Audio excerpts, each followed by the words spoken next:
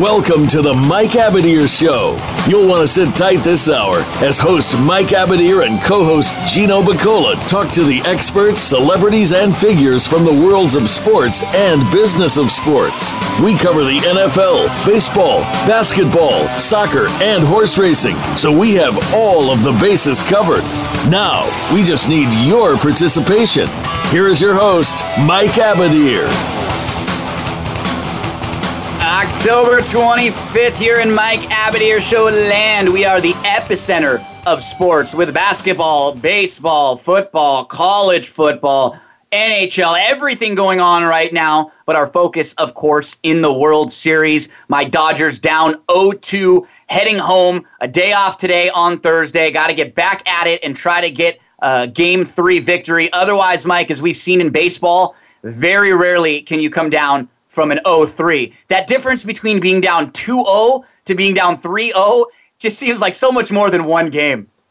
Definitely huge. Just based on the numbers, if you've got a 2-0 lead, that's yielded an 80% victory for the team with the 2-0 lead, including 10 in a row. There's only been 5 comebacks in the last 40 years where a team that's been down from a 2-0 deficit and come back to win the World Series. With 1981, the Dodgers, when they were down 0-2, and they came back and they won 4 straight to beat the Yankees. Maybe they still have that spirit in their DNA. I think the things that are in the Dodgers' favor, obviously, are that they're going back home for 3. It was really cold, first World Series for Park, which a lot of people mentioned too. First time in Fenway, first time World Series, in that environment, I think. Astros in Houston, a little bit different. You know what I mean? So even though they had that one playoff or World Series appearance under their belt, I think it was definitely an eye-opening experience. So you're not going to get anywhere except for Yankee Stadium and Fenway Park. That's true. Historic. You being the Dodger fan that you are. Wrigley, maybe. You know what I mean? Wrigley, it's kind of like from a historic sense, Yeah, exactly. So being the avid, diehard Dodger fan that you are, if you were to kind of maybe. It's easy to say 2 RBIs and things of that nature, but is there one thing in particular that you look back and say, I wish they or Dave Roberts would have handled or done differently? Is there anything like that so far, or is it just good old baseball?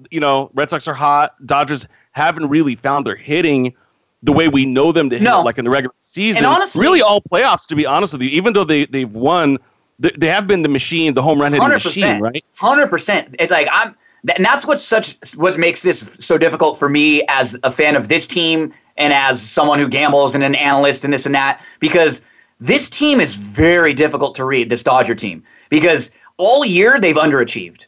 All year.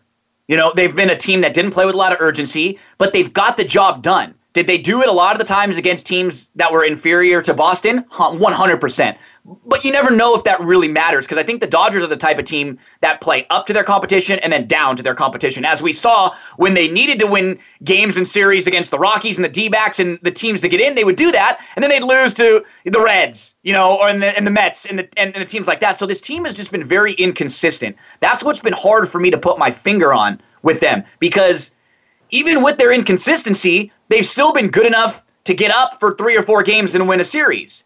And even if they're not necessarily playing at their peak, in baseball, there are so many different variables. You can not play well and win, or you could play very well and lose. So for me, I think what's been the most frustrating is that I think both of these teams have another level to go. I think Boston offensively can even play better than they've been. They've been hitting great with 2 outs and with runners in scoring position, but they haven't necessarily been stringing together 4 or 5 hits. It's a lot of the time been a Dodger mistake that then Boston capitalized on. So what I'd like to see is just cleaner baseball from the Dodgers. No mistakes, no errors. You don't have to play great. I just like to see a game where they score 4 or 5 runs and not make mistakes and see if that's good enough to beat Boston. Because I'm hoping that Boston's bullpen is not just going to be perfect from here on out. Look, so far the Boston bullpen has allowed 1 run. If it continues anything close to that, this is going to be a 4-game sweep. Yeah, 1 run in 8 innings. So they've done their job. The starting pitchers have done their job. More than their excellent. Job. Here's the thing. I remember you making a comment. I don't remember if it was before last series or the series before that, but you said, your confidence is borderline cocky with this team. And let me tell you something. I've always been the type that doesn't want to jinx my favorite team. For those who don't know, I'm a big time Red Sox fan. I don't want to ever jinx my team, so I never really try to speak too soon or anything like that. This is the first season, and you remember even from last year's playoffs and stuff, I was worried. I was worried about the Astros. I was worried about their matchups. I gave them slight leans at times, but I didn't have this kind of confidence. And one of the reasons is because I think their perceived weaknesses are not weaknesses. People talk about their bullpens. Because I follow the team, I know that some of those guys had higher than they should ERAs because of like maybe literally 2 outings in a 3-month span. And you know when how when I say that about Kershaw, you don't really like it when I play that game, though, huh? Well, you don't really like it when I play that game with Kershaw, though. No, but we'll get into Kershaw too because I think that's a different animal in of itself. I'm talking about as a unit, as a bullpen. You know, I saw a lot of games where they're up 11-3, and they gave up a meaningless 3-run home run. Right, sure. That type of thing. So coming into these series, I'm like, you know, once it's playoff baseball, I don't think that they're going to have as many glaring holes as people think. But the bottom line really is their hitting, right? Remember my text the other day? I'm like, the Dodgers have to average 5 runs a game in order to win the series, and I really stand by that. I mean, I don't think that they're going to win any games where they're not scoring 5 runs. I just don't see it in this series. But again, it's easy to say that because that's happened. But then you look back in yesterday, and I'm going to bring in specific examples. Like in the game 2 when they lost, it's 2-1 when Ryu comes out. Ryu got really rattled in that last at bat. I mean, I don't whatever was going on with him and Barnes, they just were not on the same page. And then that was the bat he walked Benintendi. Are you talking about the sequence where he kept coming off the mound? Yeah. And timeouts, a lot of timeouts. It was like they just were off. I don't know if it was the language or whatever it was. They just could not. I mean, I never seen somebody shake off 5 signs in a row like he did at one point. Smoltz almost made it seem like that Dave Roberts was wanting to make sure that they got it right, and that almost like he was involved in that somehow. But it was kind of, because then when they pointed it out, Dave Roberts kind of called timeout and told Austin Barnes to go talk to him. He's like, go talk to him. I just want to make sure you guys are on the right page and you throw the same pitch. So Ryu was getting a little rattled, and I do give Benintendi credit. That was a great at bat. I mean, that was more on Benintendi. The one that frustrates me is that then the next guy comes in. It's supposed to be your lockdown bullpen guy, Ryan Madsen, who in the NLCS and the NLDS came into these exact spots for the Dodgers and got out of them. He needed 1 out. And you know what? I don't know if you agree with this or not. I think they've overused him to the point where your opponents are going to be able to dissect it and figure out how to beat you. Or it's just the more, and we talk about this all the time with the way that baseball has changed. In both games, me personally, especially in a 7-game series where I think that the talent perspective, and probably in both the pitching staff and the lineups, Boston is more top heavy, but I do think that the depth is definitely with the Dodgers in both pitching and hitting, and just from like a top to bottom lineup, guys on the bench that can come in and give you good swings, versus Boston, their top 3 or 4 is probably better than any one of the Dodgers players are right now. I think that's probably safe to say, but you know, I would have loved to see them let Kershaw or Ryu get an opportunity to maybe get themselves out of that, because that's the strength that the Dodgers need to play into, is try to use your starting pitchers a little bit longer, get into Boston's bullpen a little bit earlier. That's where they were able to kind of string out the win against Milwaukee, by just wearing them down. And I would have loved to see after last night, when Madsen struggled, to give Ryu the shot maybe. Or you know what? Who's the one guy, Mike, that you keep talking about who's been awesome, that I've been talking about who's been awesome? How about this number? 0 for 31 on Game 1. He was 0 for his last 31 against left-handed batters, and they take Pedro Baez out of the game to bring in Wood, and then Wood gives up a home run in a game that's 5-4 and just changes the whole game. You know, so it's so funny that, like, right now, 100% I will say that Cora is out managing Dave Roberts, and it's because all the moves that he makes are working out. And that's what a good manager is, right? You make a move and they work out. Your players reward you. If your players don't reward you, they're a bad manager. Moves. So let's talk about those moves. What do you think about all this lineup shuffle with the Dodgers? Does it get to a point where it's like 7 is fine. It's a cold day, and you're having me come off the bench. Now, when you're doing that with 3, 4, 5 guys, Are you asking maybe a bit much? You know what I mean? It's like there's just so much of a shuffle going on right now and changing of lineups. I'd like to see the best lineup out there, regardless if it's a lefty or a righty. That's where I think analytics sometimes can hurt the game because it's different if the Dodger right-handed lineup had and in particular the guys that are in for like Muncy and Bellinger should always be in the lineup. Well, there you go. A-Rod made this point in the postgame show. I don't know if you heard this or not. Like A-Rod mentioned this. Yeah, that's a great point. A-Rod mentioned this exact same thing. How is Bellinger, as a left-handed hitter, good enough to face Hader, but not Price, not Sale? Why is that the case? I don't like that at all. And he is the best defensive player on the Dodgers. Bellinger is very comparable to Benintendi, and Benintendi's just had a better year this year, but they're very similar in the way they play. I think Bellinger maybe has a little more pop, and Benintendi hits a little bit more for average, but they're they're fast. They defensively, like that play that Benintendi made in Game 2, you can't make a play better than that. Literally, you can't. I mean, he was fully stretched out, extended. Bellinger made a couple of those type plays, too, that really saved the Dodgers. And so 7 out of 9 right-handed hitters is fine. You want to bat Bellinger 7th? But the issue is that the Kiki Hernandez is right now, who's like 3 for his last 35. He's supposed to be in there to hit against righties, against left-handed pitching. If he's not hitting against left-handed pitching, he's not a better defender than Bellinger. There's no point in playing him.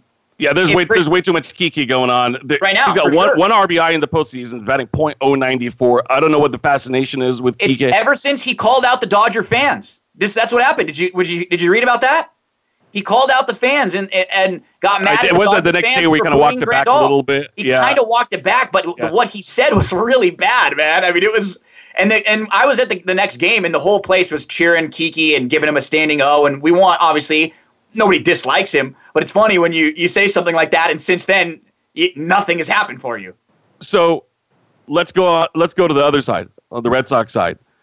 For the Dodgers to have a legitimate chance, do you think that do they have to win 3? If they win 2 and they go back to Fenway down 3-2, is that good enough for you?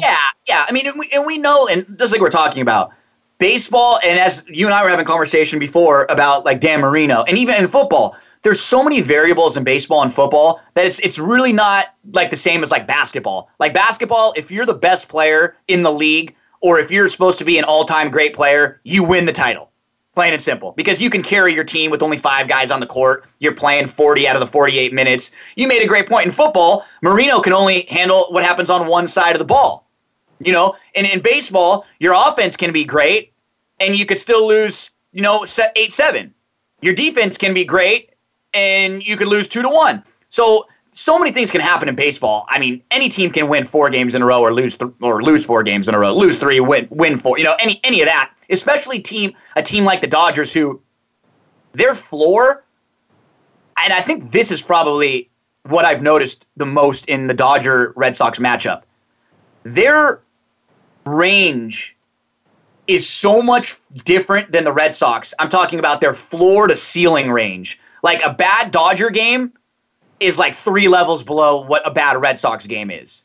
But a best Dodger game, I think, is probably pretty close. Like the Red Sox probably at their best are still a little bit better, but a best effort from the Dodgers is pretty comparable. I just think that when they're bad, they're so bad.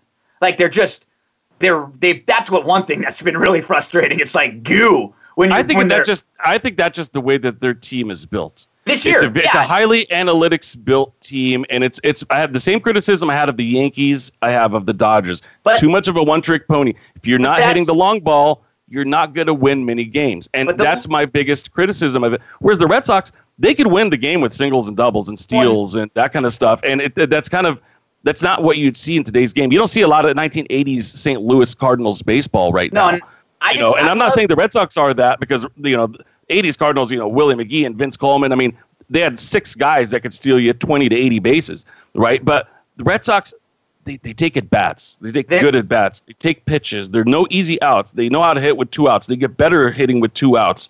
The stars, the bench, you name it. You can have a Nunez come off the bench, and I wouldn't expect home runs from Nunez necessarily, but I'm expecting a good at bat. I mean, he's a 300 type hitter. His career average is probably, I don't know, it's probably 290, 300. No, and Nunez is great. He's like a 270. Yeah, I've always liked. But I think the issue is we're reading into extreme outcomes so far.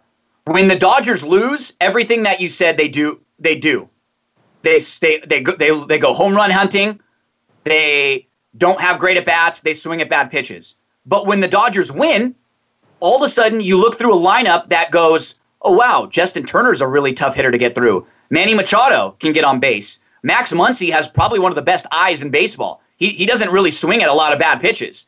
You know, and Puig right now is hitting the ball very well, and Puig doesn't really swing at a ton of bad pitches anymore and doesn't really give at bats away. So that's the thing is, you're right. When the Dodgers lose, that's who they are. They're that bad team that only tries to hit home runs. When they win, they're making batters work. Like the start of Game 1. I mean, Chris Sale was out, had 75 pitches through 3. They were making him work. They even in the outs that Sale got, they were 3-2 counts where they fouled a couple pitches off. Those were the good at bats that a Dodger team that wins has. The problem is they haven't had enough of those. And right now, they're basically giving away whoever's catching right now, unfortunately, is just an automatic out. That's supposed to be when you compare lineups, that's supposed to be a strength for the Dodgers compared to Boston, is offensive spots from the catcher. Like Grandal hitting 25 home runs, and even Austin Barnes supposed to be giving you some good at bats. They're supposed to be producing more than Leon and Vasquez. No disagreement there. And I think what's more troubling is if you're not going to produce at the plate, then you can't have the pass balls and some. Yeah, and that's why Barnes is in the game, because at least he's been clean defensively. Yeah, that's all you need, you know. Yeah, and just quickly for the record, because I'm kind of anal like that, I had to pull it up. Nunez, I just wanted to look at his last few years. 296, 321, 308, 313. This year he was kind of injured a little bit, so he dipped. Yeah, I had him on my fantasy team for a while. He was banged up, but he's good, man. He plays all over the place. I like Nunez.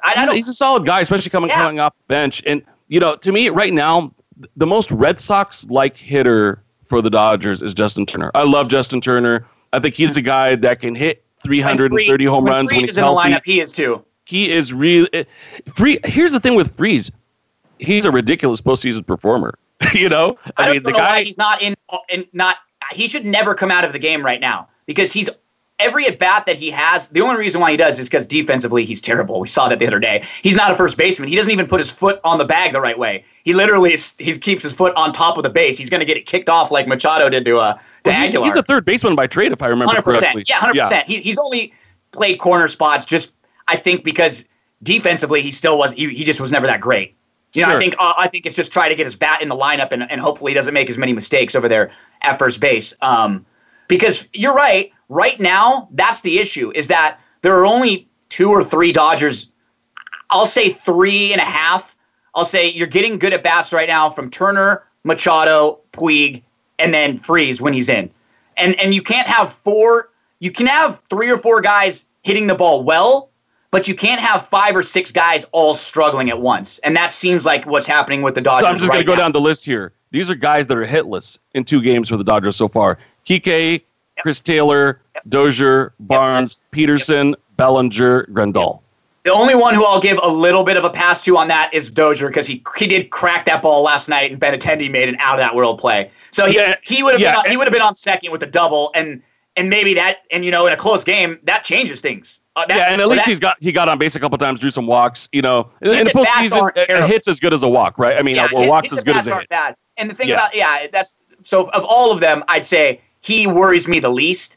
But the problem is with Dozier, again, kind of like what we said, he's in there to be an excellent defensive player too, and he had a couple double play turns that weren't necessarily errors, but those are big league double plays that you have to turn in the World Series. So it's one of those things where you're just not getting enough from the Dodgers right now. As a team, Boston is winning, and as a team, the Dodgers are losing. Because when you go through, just like you did, how many guys haven't had a hit yet? And then you look at Game 1, Freeze with a mistake, Dozier with a little mistake, ball drops out of Jock's glove that he just should have slid and could have very easily caught. Puig throws the ball home and lets the runner get the second and allows another run. That's 4 or 5 mental errors that you just can't have happen. So if we both agree that the next game is a must-win because you can't go down 3-0, 100%. Take us into the break with giving us your prediction. How do the next 5 games play out? Well, I think it'll be interesting because I do think that both teams will score a little bit more runs because both of their lineups are a little bit more powerful against the righties. So I think in game 3, we're going to see righty-righty. I expect a good game for Buehler, but I think it's going to be like a 6-4 game Dodgers. We're going to see Porcello. For me, the whole thing is I'm expecting the Dodgers, like they did to Milwaukee, like they've done throughout the year. They're relentless in a different way as Boston. As you mentioned, Boston is a little more relentless. They'll make you work the count a little bit more. Right now, they're having better at-bats. But a Dodger lineup is still relentless when you go through, 13 players and they all have 10 to 12 to 15 home runs, and any one of them you can't make one bad pitch to because they can leave the yard. I'm expecting a game or two where the Dodgers kind of bust out because, as you mentioned, didn't really hit a lot of home runs against Milwaukee. We haven't really seen the long ball a whole ton yet from them in the playoffs. I'm not saying they need that to win, but I'm expecting it in a couple of games, at least 1 or 2 games where they kind of unload. We just haven't seen them really play one game where everything seems to go right. And maybe maybe that doesn't happen this year, but I'm expecting a really good performance from them. I think the day off and the came at the perfect time, and the change in scenery came at the perfect time. I would have not wanted to play another game after the Fields because that game yesterday, Mike, was 4-2, but it felt like it was 15-2. Yeah. It was just for the 2. They panned to the Dodger dugout after the Red Sox took the lead, and I'm like, these guys are not coming back today. Yeah, not today. I texted my friends. I was like, what's scary for Boston is that it feels like they're killing us, and if we get one runner on and hit a home run, the game is tied. Yep. So that was what was scary, is that it felt a lot worse than it really was. I think mainly because Boston is they've been so good throughout the playoffs, and that key stat is that every time they score first, they win. Every time they score first, they win. And some games they give the lead up. Some games their bullpen or their pitchers give a few runs up. But it's like when they get that stranglehold on you right away, so far they've been impossible to beat. And when you're hitting 400 with runners in scoring position and 2 outs, I mean, if that continues, that's what wins you a championship when you go on a run like that. No doubt about it. No doubt about it. Let's take our first commercial break, shift the gears a little bit to the NFL. I hope we have a few more minutes in between to be able to re-engage in the World Series discussion. I've got a few more points, particularly about what I feel has been Cora's most brilliant decision to date. Stay with us. We will be right back in 2 minutes with Rick Serritella from the NFL Draft Lab.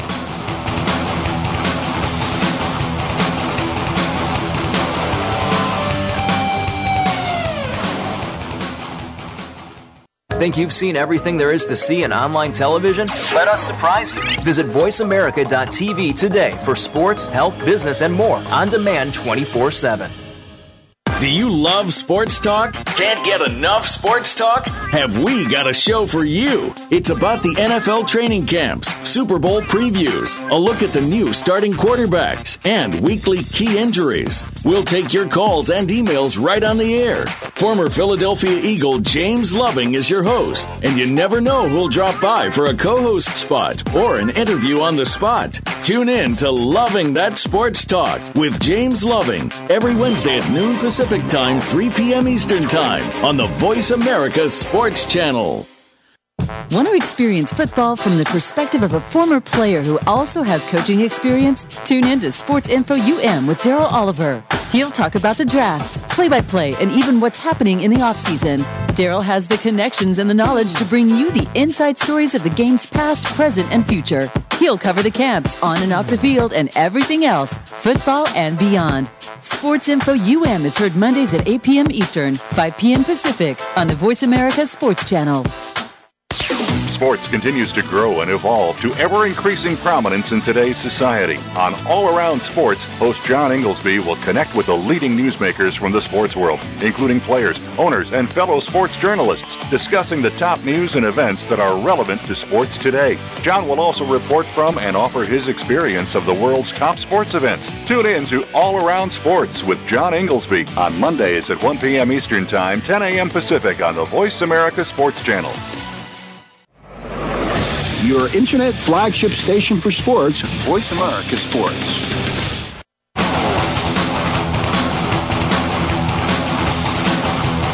This is the Mike Abadir Show. If you want to call in today, we can be reached at 1-888-346-9144. That's 1-888-346-9144. Or send an email to mike@themikeabadirshow.com. Now, back to this week's program. Back here on the Mike Abadir Show, some good World Series talk in segment 1. And Mike, next week, we're going to be talking Breeders' Cup next week. I already spoke with Craig Milkowski and Scott Shapiro, so they'll be joining us. Maybe we can sneak in one or two other guests because we'll do a little Breeders' Cup preview. I think actually Todd Schrupp said that he had some thoughts that he wanted to share with the listeners too. So any of those TVG fans, we'll bring in Todd and the gang and talk some good Breeders' Cup. Well, I know one man who probably has made a bet or two in his day, but it'll probably be a little more in the football, or maybe we were talking a little baseball during the break. It's our good friend from NFL Draft Bible, Rick Serritella, and we are basically midway through this football season.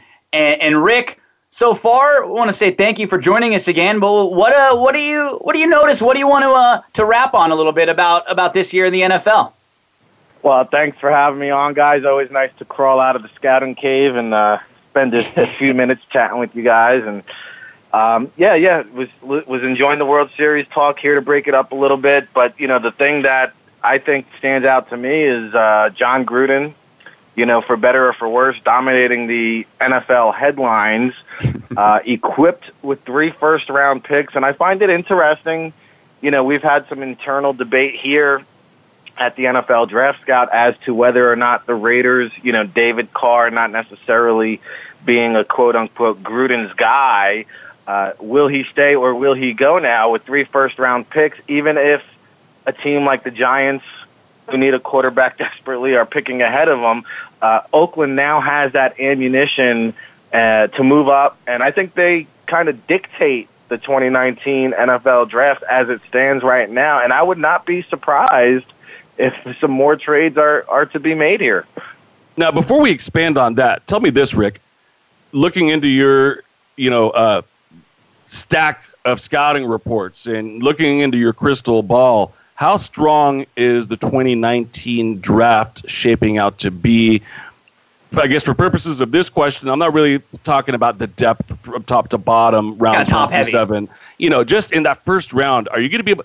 Do they want 3 first-round draft? Is this the year where you're like, man, it's like in the NBA. There's just those years where you're like just stoked that you've got 2 out of the top 10 picks or something like that. Is this that year for the Raiders? Is this going to be where we look back in 5 years and say, you know what, they were really smart to do what they're doing? Well, it's an interesting theory because, every now and then you get a year where, people are down on the draft, and I don't know, call me crazy. I just never bought into the theory. Like, my database has 3,000 players in it, and if we can't find some good players roaming this country, then we're not doing our job. So, in terms of the star-studded power, Ed Oliver from Houston, Nick Bosa from Ohio State are pretty much, in the running to be the top overall pick, in my opinion, and I think a lot of other people's opinion. It doesn't have the star-studded quarterbacks that, say, as of last year, where, a lot of people were knocking the quarterbacks to death and really should have been appreciating the quality and depth of that quarterback class. And I think, that's really, where the star-studded power, and maybe because they don't have all these, glamorous quarterbacks in this year's draft, that people are saying that. But with that being said, I thought, there was a lot of chatter about Justin Herbert returning to Oregon, regardless of how this season played out. And that was coming into the year. As you said, we're halfway through the season. He's clearly established himself, I think, as the number 1 quarterback. But you are hearing still Jason LaConfort, a pretty well-connected guy over there at CBS Sports, still reporting that Herbert intends to return to school. So with that being said, Dwayne Haskins, I think, could be a wild card at Ohio State, the redshirt sophomore. But if Herbert stays and Haskins stays, you're looking at, like, Ryan Finley, Drew, who's 30th on my big board. Will Greer is 32. Drew Lock is 35. So the quarterback class could be a little bit troublesome. Now, I will say, not to be too long-winded, in the last 3 years, I believe 9 NFL teams have selected first-round quarterbacks, which is nearly a third of the league, and probably another third has big-time money invested in the quarterback position. So aside from the Giants, the Raiders, maybe the Denver Broncos have a high pick and are looking at QB, I don't think there's a huge quarterback market as much as there's been in previous years. So, question to kind of piggyback on Rick's point about Gruden, and I want to direct it a little to you, Mike, as a fan of the Raiders. You can't really be too upset with what's happening, right? Because it seems like they have a plan at least. Whether or not the plan will work out, they seem to have a plan. They're trying to get Gruden the opportunity to get players that he wants in. And, everyone jumped on the Khalil Mack trade at the beginning of the year. But if they looked at this team and said, okay, if we keep Khalil Mack, we're 6-10, is that worth keeping him? Why not bottom out, get some picks that can really help us over the next couple of years and try to build a young team going forward with Gruden? Well, I'm puzzled as to, aside from just stockpiling picks, what is the plan, right? Like, to me, it would make more sense if they're going to keep their offensive nucleus, right, and build around that, and then use the draft to fix their defense, or even enhance their offense even more and to have a Kansas City-like attack, right, or vice versa. But when you're trading your best players on both sides of the ball, what's almost your identity? Too much to do. Almost too much to do now. Rick, what's the Raiders' identity? I mean, we don't have any clues. Well, yeah, I mean, and you make a good point, because is there a plan? Like, to me, the plan is to get Reggie McKenzie out of town, which seems inevitable. So, why is he still there at this point? Because Gruden is obviously calling the shots. He obviously took a dig at McKenzie, saying he wanted Derwin James, but we had 2 other highly selected safeties on the roster, so we couldn't take them. He's since cut Obi Melifonwu, and the other safety who's slipping my mind it doesn't even start for the team. And what is their offensive identity now? Amari Cooper's gone. Marshawn Lynch, it looks like his career is over. They got the muscle hamster back there, but I think that they should really, if they're going to part ways with Reggie McKenzie after the season, why not just do it now? And since you're stockpiling picks, hey, you might as well go the Jimmy Johnson route at this point, because the way I see it, it sounds like from all the reports and the social media reading between the lines and the David, Carr crying, crying gate incident, it seems like this locker room needs to be torn down, gutted, and I think it's going to take at least 2 or 3 years to churn over this roster, get in the guys that Gruden wants with fresh attitudes, starting with the clean slate. I think the damage is already done in terms of the veterans on this team. Like a lot of them said, he's doing one thing, or he's saying one thing and telling the team Amari Cooper's not going to be traded, and then they're going home and hearing it from their phones. They're hearing it from Twitter. They're hearing it from ESPN. They're not finding out from Gruden that Cooper's been traded. They're going home and finding out on social media after Gruden addresses the team and says he's not going anywhere. So I think he's lost the locker room. He's lost the trust of the veterans. He's not working well with Reggie McKenzie. I mean, as of right now, 8 games into it or whatever we are, it's a big fat F for failure. But, again, there's a 10-year contract here, and, he's going to have time to do what it takes. Yeah.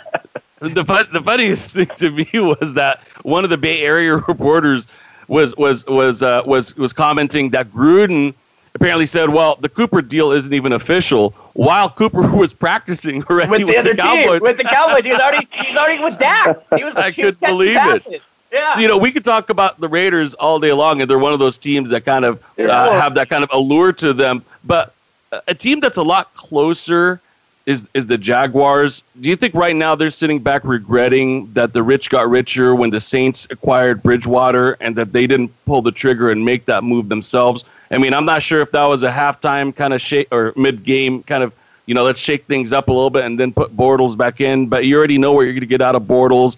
Kessler obviously isn't the guy that's going to lead them to the Super Bowl. Oh, no way. So, I mean, what's going on in Jacksonville?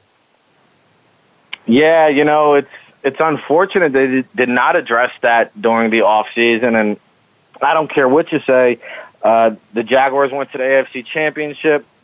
It sounded like from everything you heard from management that they're going to, kind of place their chips in the Blake Bortles foundation. But, I just never been a big believer of Blake Bortles even coming out. And, I would have loved to see them do something. For me, I mean, I get the politics of it, obviously. But, I mean, at the end of the day, the job is to win football games. Why not sign Colin Kaepernick? At least make a run here. While we're talking Jaguars, it's kind of just staying in that division. What a weird division there now, where you have the Jaguars, the Texans, who have won 4 games in a row, like quietly. They win 3 overtime games that they should have maybe lost all 3 of them, and then they come back and they win last week. They're now 4-3. You have a Titans team who had a couple big wins to start the season, but they've looked atrocious as of late. And then the Colts are 2-5, but from just like the eye test, they're not necessarily the worst team in the division. That's, to me, the most confusing division in all of football. I have no idea what I'm getting out of all 4 of those teams. Yeah, the Titans especially, to me, are Dr. Jekyll and Mr. Hyde because, I really had big expectations. I thought they were pretty well in terms of depth and quality, breaking it down position by position. I thought the Titans, to me, had a slight advantage going into the season. The Jaguars, it's just crazy because they were in the AFC Championship, and I just don't see them even being in the playoff hunt at the rate they're going. Houston, say what you want about Bill O'Brien. Okay, this guy finds a way to stay relevant, and he might be the modern-day Jeff Fisher. He always finishes 8-8, but it seems like they're always in the mix. And listen, as long as Andrew Luck, Luck stepped into Peyton Manning's shoes, and it's kind of like the same deal. Like, as long as Luck is back there, they got a shot to win any game. Now, are they contenders? No. They're probably pretenders at this point, but, they can beat any team in their conference, and I think they can beat just about any team on any given day, and maybe not keep up with the Chiefs and the Rams or the Patriots of the world, but, this Colts team, I think I agree with what you said, is better than what their record indicates. But right now, you got to go with who has the most stability at quarterback, and, while Luck has some stability, I think Watson and the Texans are probably in the best shape as it stands right now. So we kind of started with the bottom, worked our way to the mid-tier, focusing on the top tier for a moment. To me, the NFL has always kind of been, I guess in baseball too, the most wide open in terms of anything can happen. It's not like basketball where you can ink in, the Warriors every year, that type of thing. Right now, the way I'm looking at it, it's a collision course between the Rams and the Saints. Let's see who gets that home field advantage in the NFC, with maybe a couple of teams like the Vikings and Carolina starting to kind of, hit their stride. And the AFC, same thing, Chiefs and Patriots type of collision course, and maybe a team like the Ravens or, some of these kind of, the Chargers perhaps as well. Yeah, good point there. Maybe the Steelers. But am I wrong to kind of think, at this point right now, obviously injuries can affect things, but I don't see any of those 4 teams being derailed. Kansas City and the Patriots and the Rams and excuse me, and the Saints. I liked your Final Four. I think the Vikings, Rams, and what we saw a couple weeks ago, Patriots, Chiefs. I think the Patriots Chiefs was a preview of the AFC Championship, and I know Mahomes missed some open touchdown throws there in the first half, and I think that it was a big learning experience for him. So when they meet again, I think he's going to be better prepared. In fact, I was watching the Chiefs on national TV the other night, and I'll go on the record and say, right now, I think Patrick Mahomes is the best quarterback in the entire league. And, what this guy has done has been truly remarkable and historical. And, I don't know. Too, I know the Chiefs. He passes the eye test. Much of a defense. Say it again.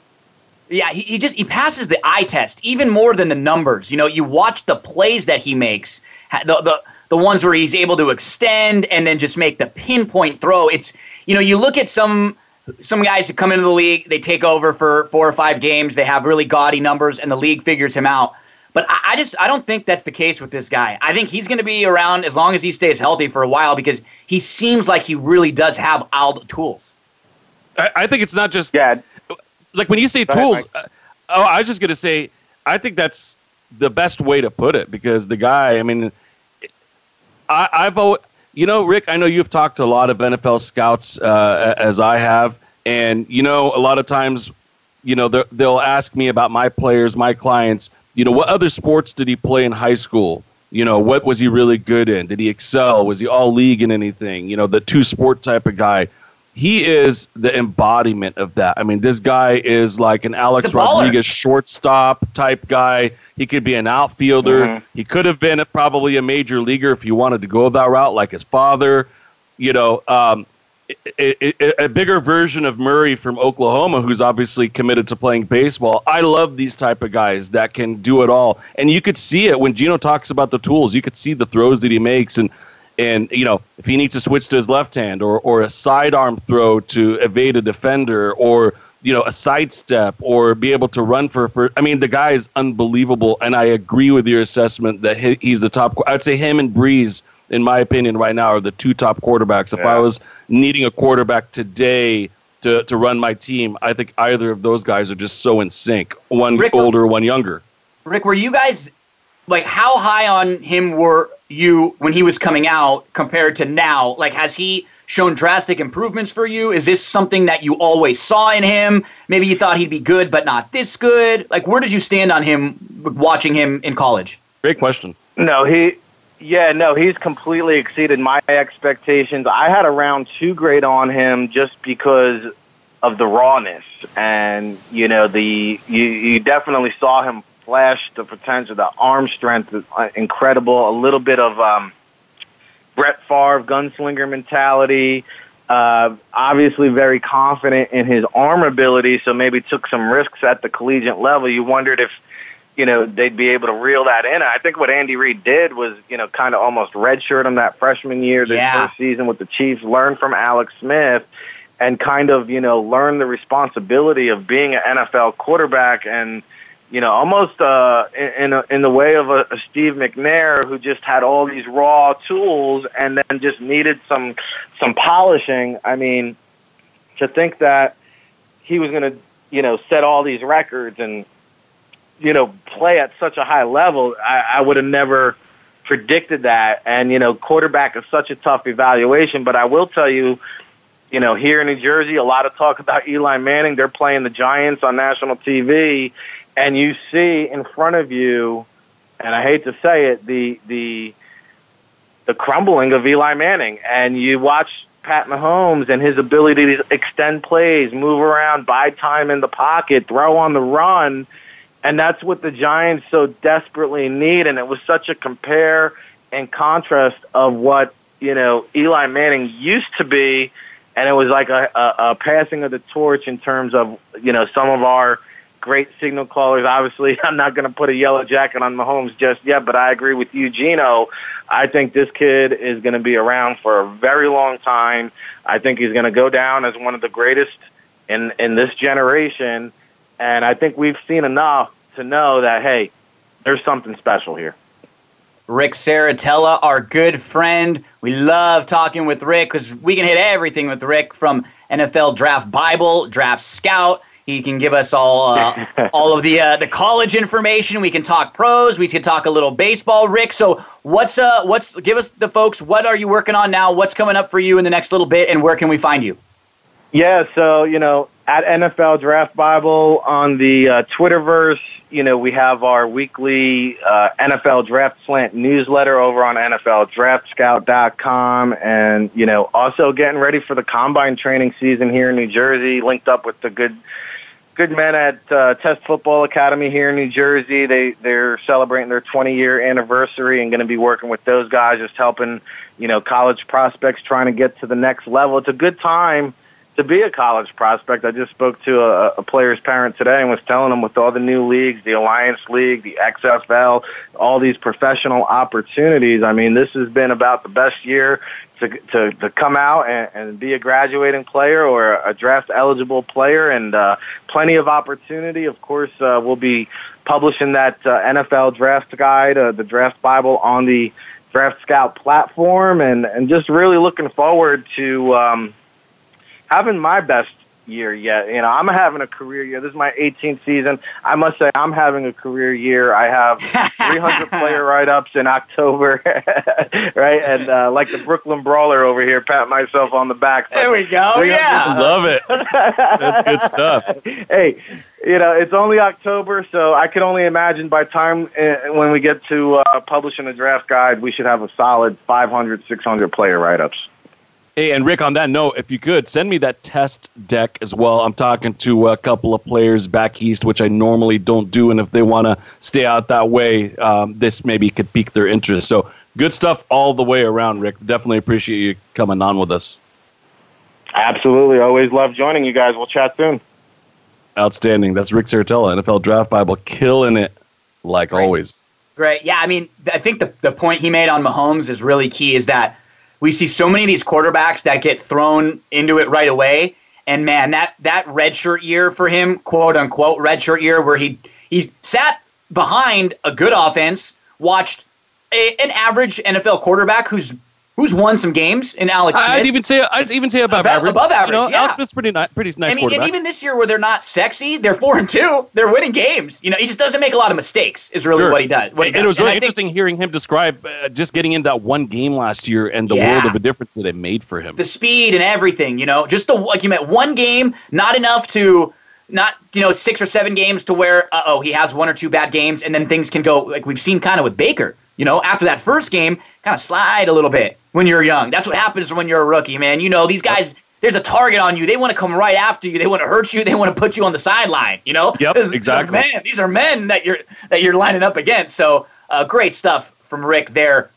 And the Chiefs are obviously getting a lot of respect in terms of Las Vegas. I'm looking here and seeing that they're 10-point favorites against a division rival, Denver Broncos. Yeah, but that's not something that you'd normally see because the Broncos aren't garbage. They're a decent team. I do think that Mahomes is better and has a higher upside than any of the quarterbacks that the Chiefs have had the last few years. But my only concern is this is something we've seen with the Chiefs now many times where they have a great start to the season, weather gets a little cold, an injury or two to one of the offensive players, and then they don't move as quite the machine as they are right now. That's my only concern, is that I think in the last 5 years we've seen them start 4-0, 5-0, 8-0, and have really great starts and not be able to get to the Super Bowl. So we'll see if they are able to tweak that this year with, I think, a quarterback who has a higher upside and can maybe take them to levels that they were not able to get to in the last few years. Yeah, no doubt. So it looks like the two young stars, quarterback-wise, of the league are in games with the highest point spreads, I think, on the this week's card with the Rams and Goff and the Chiefs. Both, that 9 to 10 point range. Let's talk a little point spreads. Yeah, let's talk some games. I mean, last week there were a couple games that were right under 60, and when we talk point spreads, we talk games, we want to welcome in each and every week our good friend, the Parlay Queen from ABR, live from Covers. This is Monique. It seems like each week we're kind of saying the same thing, but great sports timing right now. Every single day, big games going on now. Basketball, college football, NFL, big horse racing next weekend, NHL. I know you like to play some hockey up there too. Just so many betting options right now. There's so much going on, and if you love offense, which most people tend to, it's just crazy the amount of points that are being put up on the board, especially in NBA. Like, we're looking at one of the highest scoring seasons of all time, and it's been a crazy time of the year, and it's just been very, very exciting if you're a huge fan of offense. So it's like we've always said, the best time of the year. Obviously, everything's going on in the sports world, but yeah, it's been so much fun, just glued to the TV every single day, and can't complain with that. How many? I'm just curious. What's your setup like? Like, do you have like a TV going on, a phone with a game going on, a laptop, a second TV? What, like, describe, kind of give us a little sense of where you watch your games and how you do it, because you've got expertise in various sports and games go on at the same time. So take us into your living room. Well, I try not to have too much action in too many separate sports because I really do like to follow along.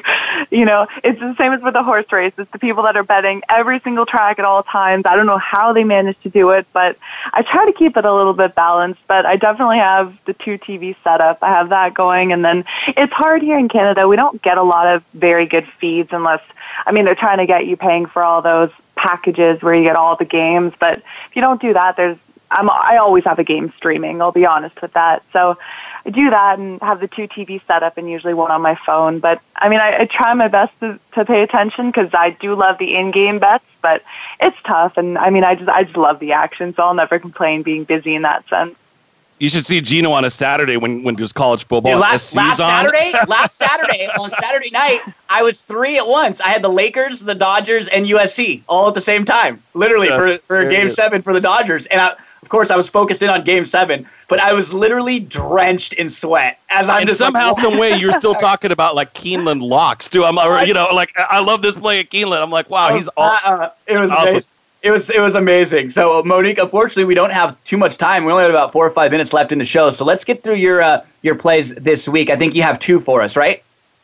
Yeah, only liking 2 things. Huge spreads this week, which is interesting to me. But the one I like, I guess, the most would probably be Packers plus 9.5. Now, although the Rams are the much better team, and it would really, really take a perfect game for the Packers to even come close to winning outright, 9.5 is still a lot of points.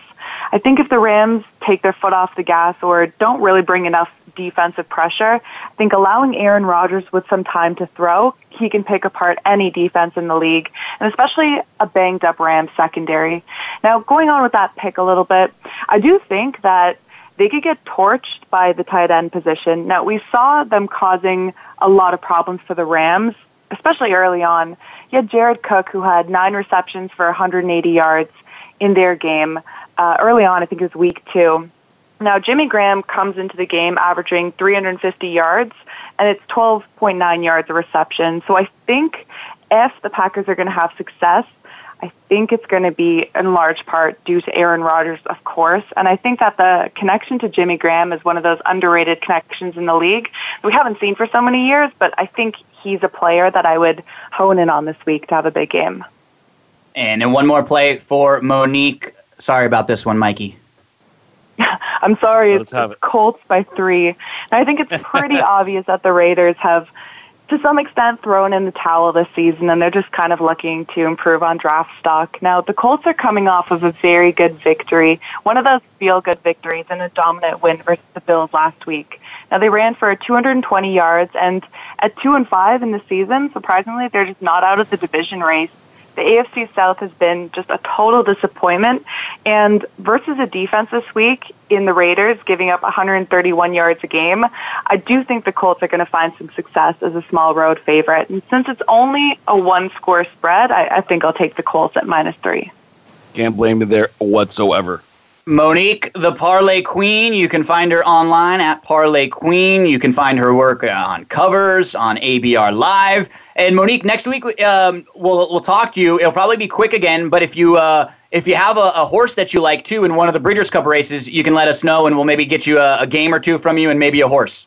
Perfect. Sounds good. I'm sure there's going to be a ton of things I like, but I'll try to keep it to just one. One or 2, whatever. Yeah, whatever you got. Awesome. Thanks, Monique. We'll talk next week. Thanks, Monique. Thank you guys so much.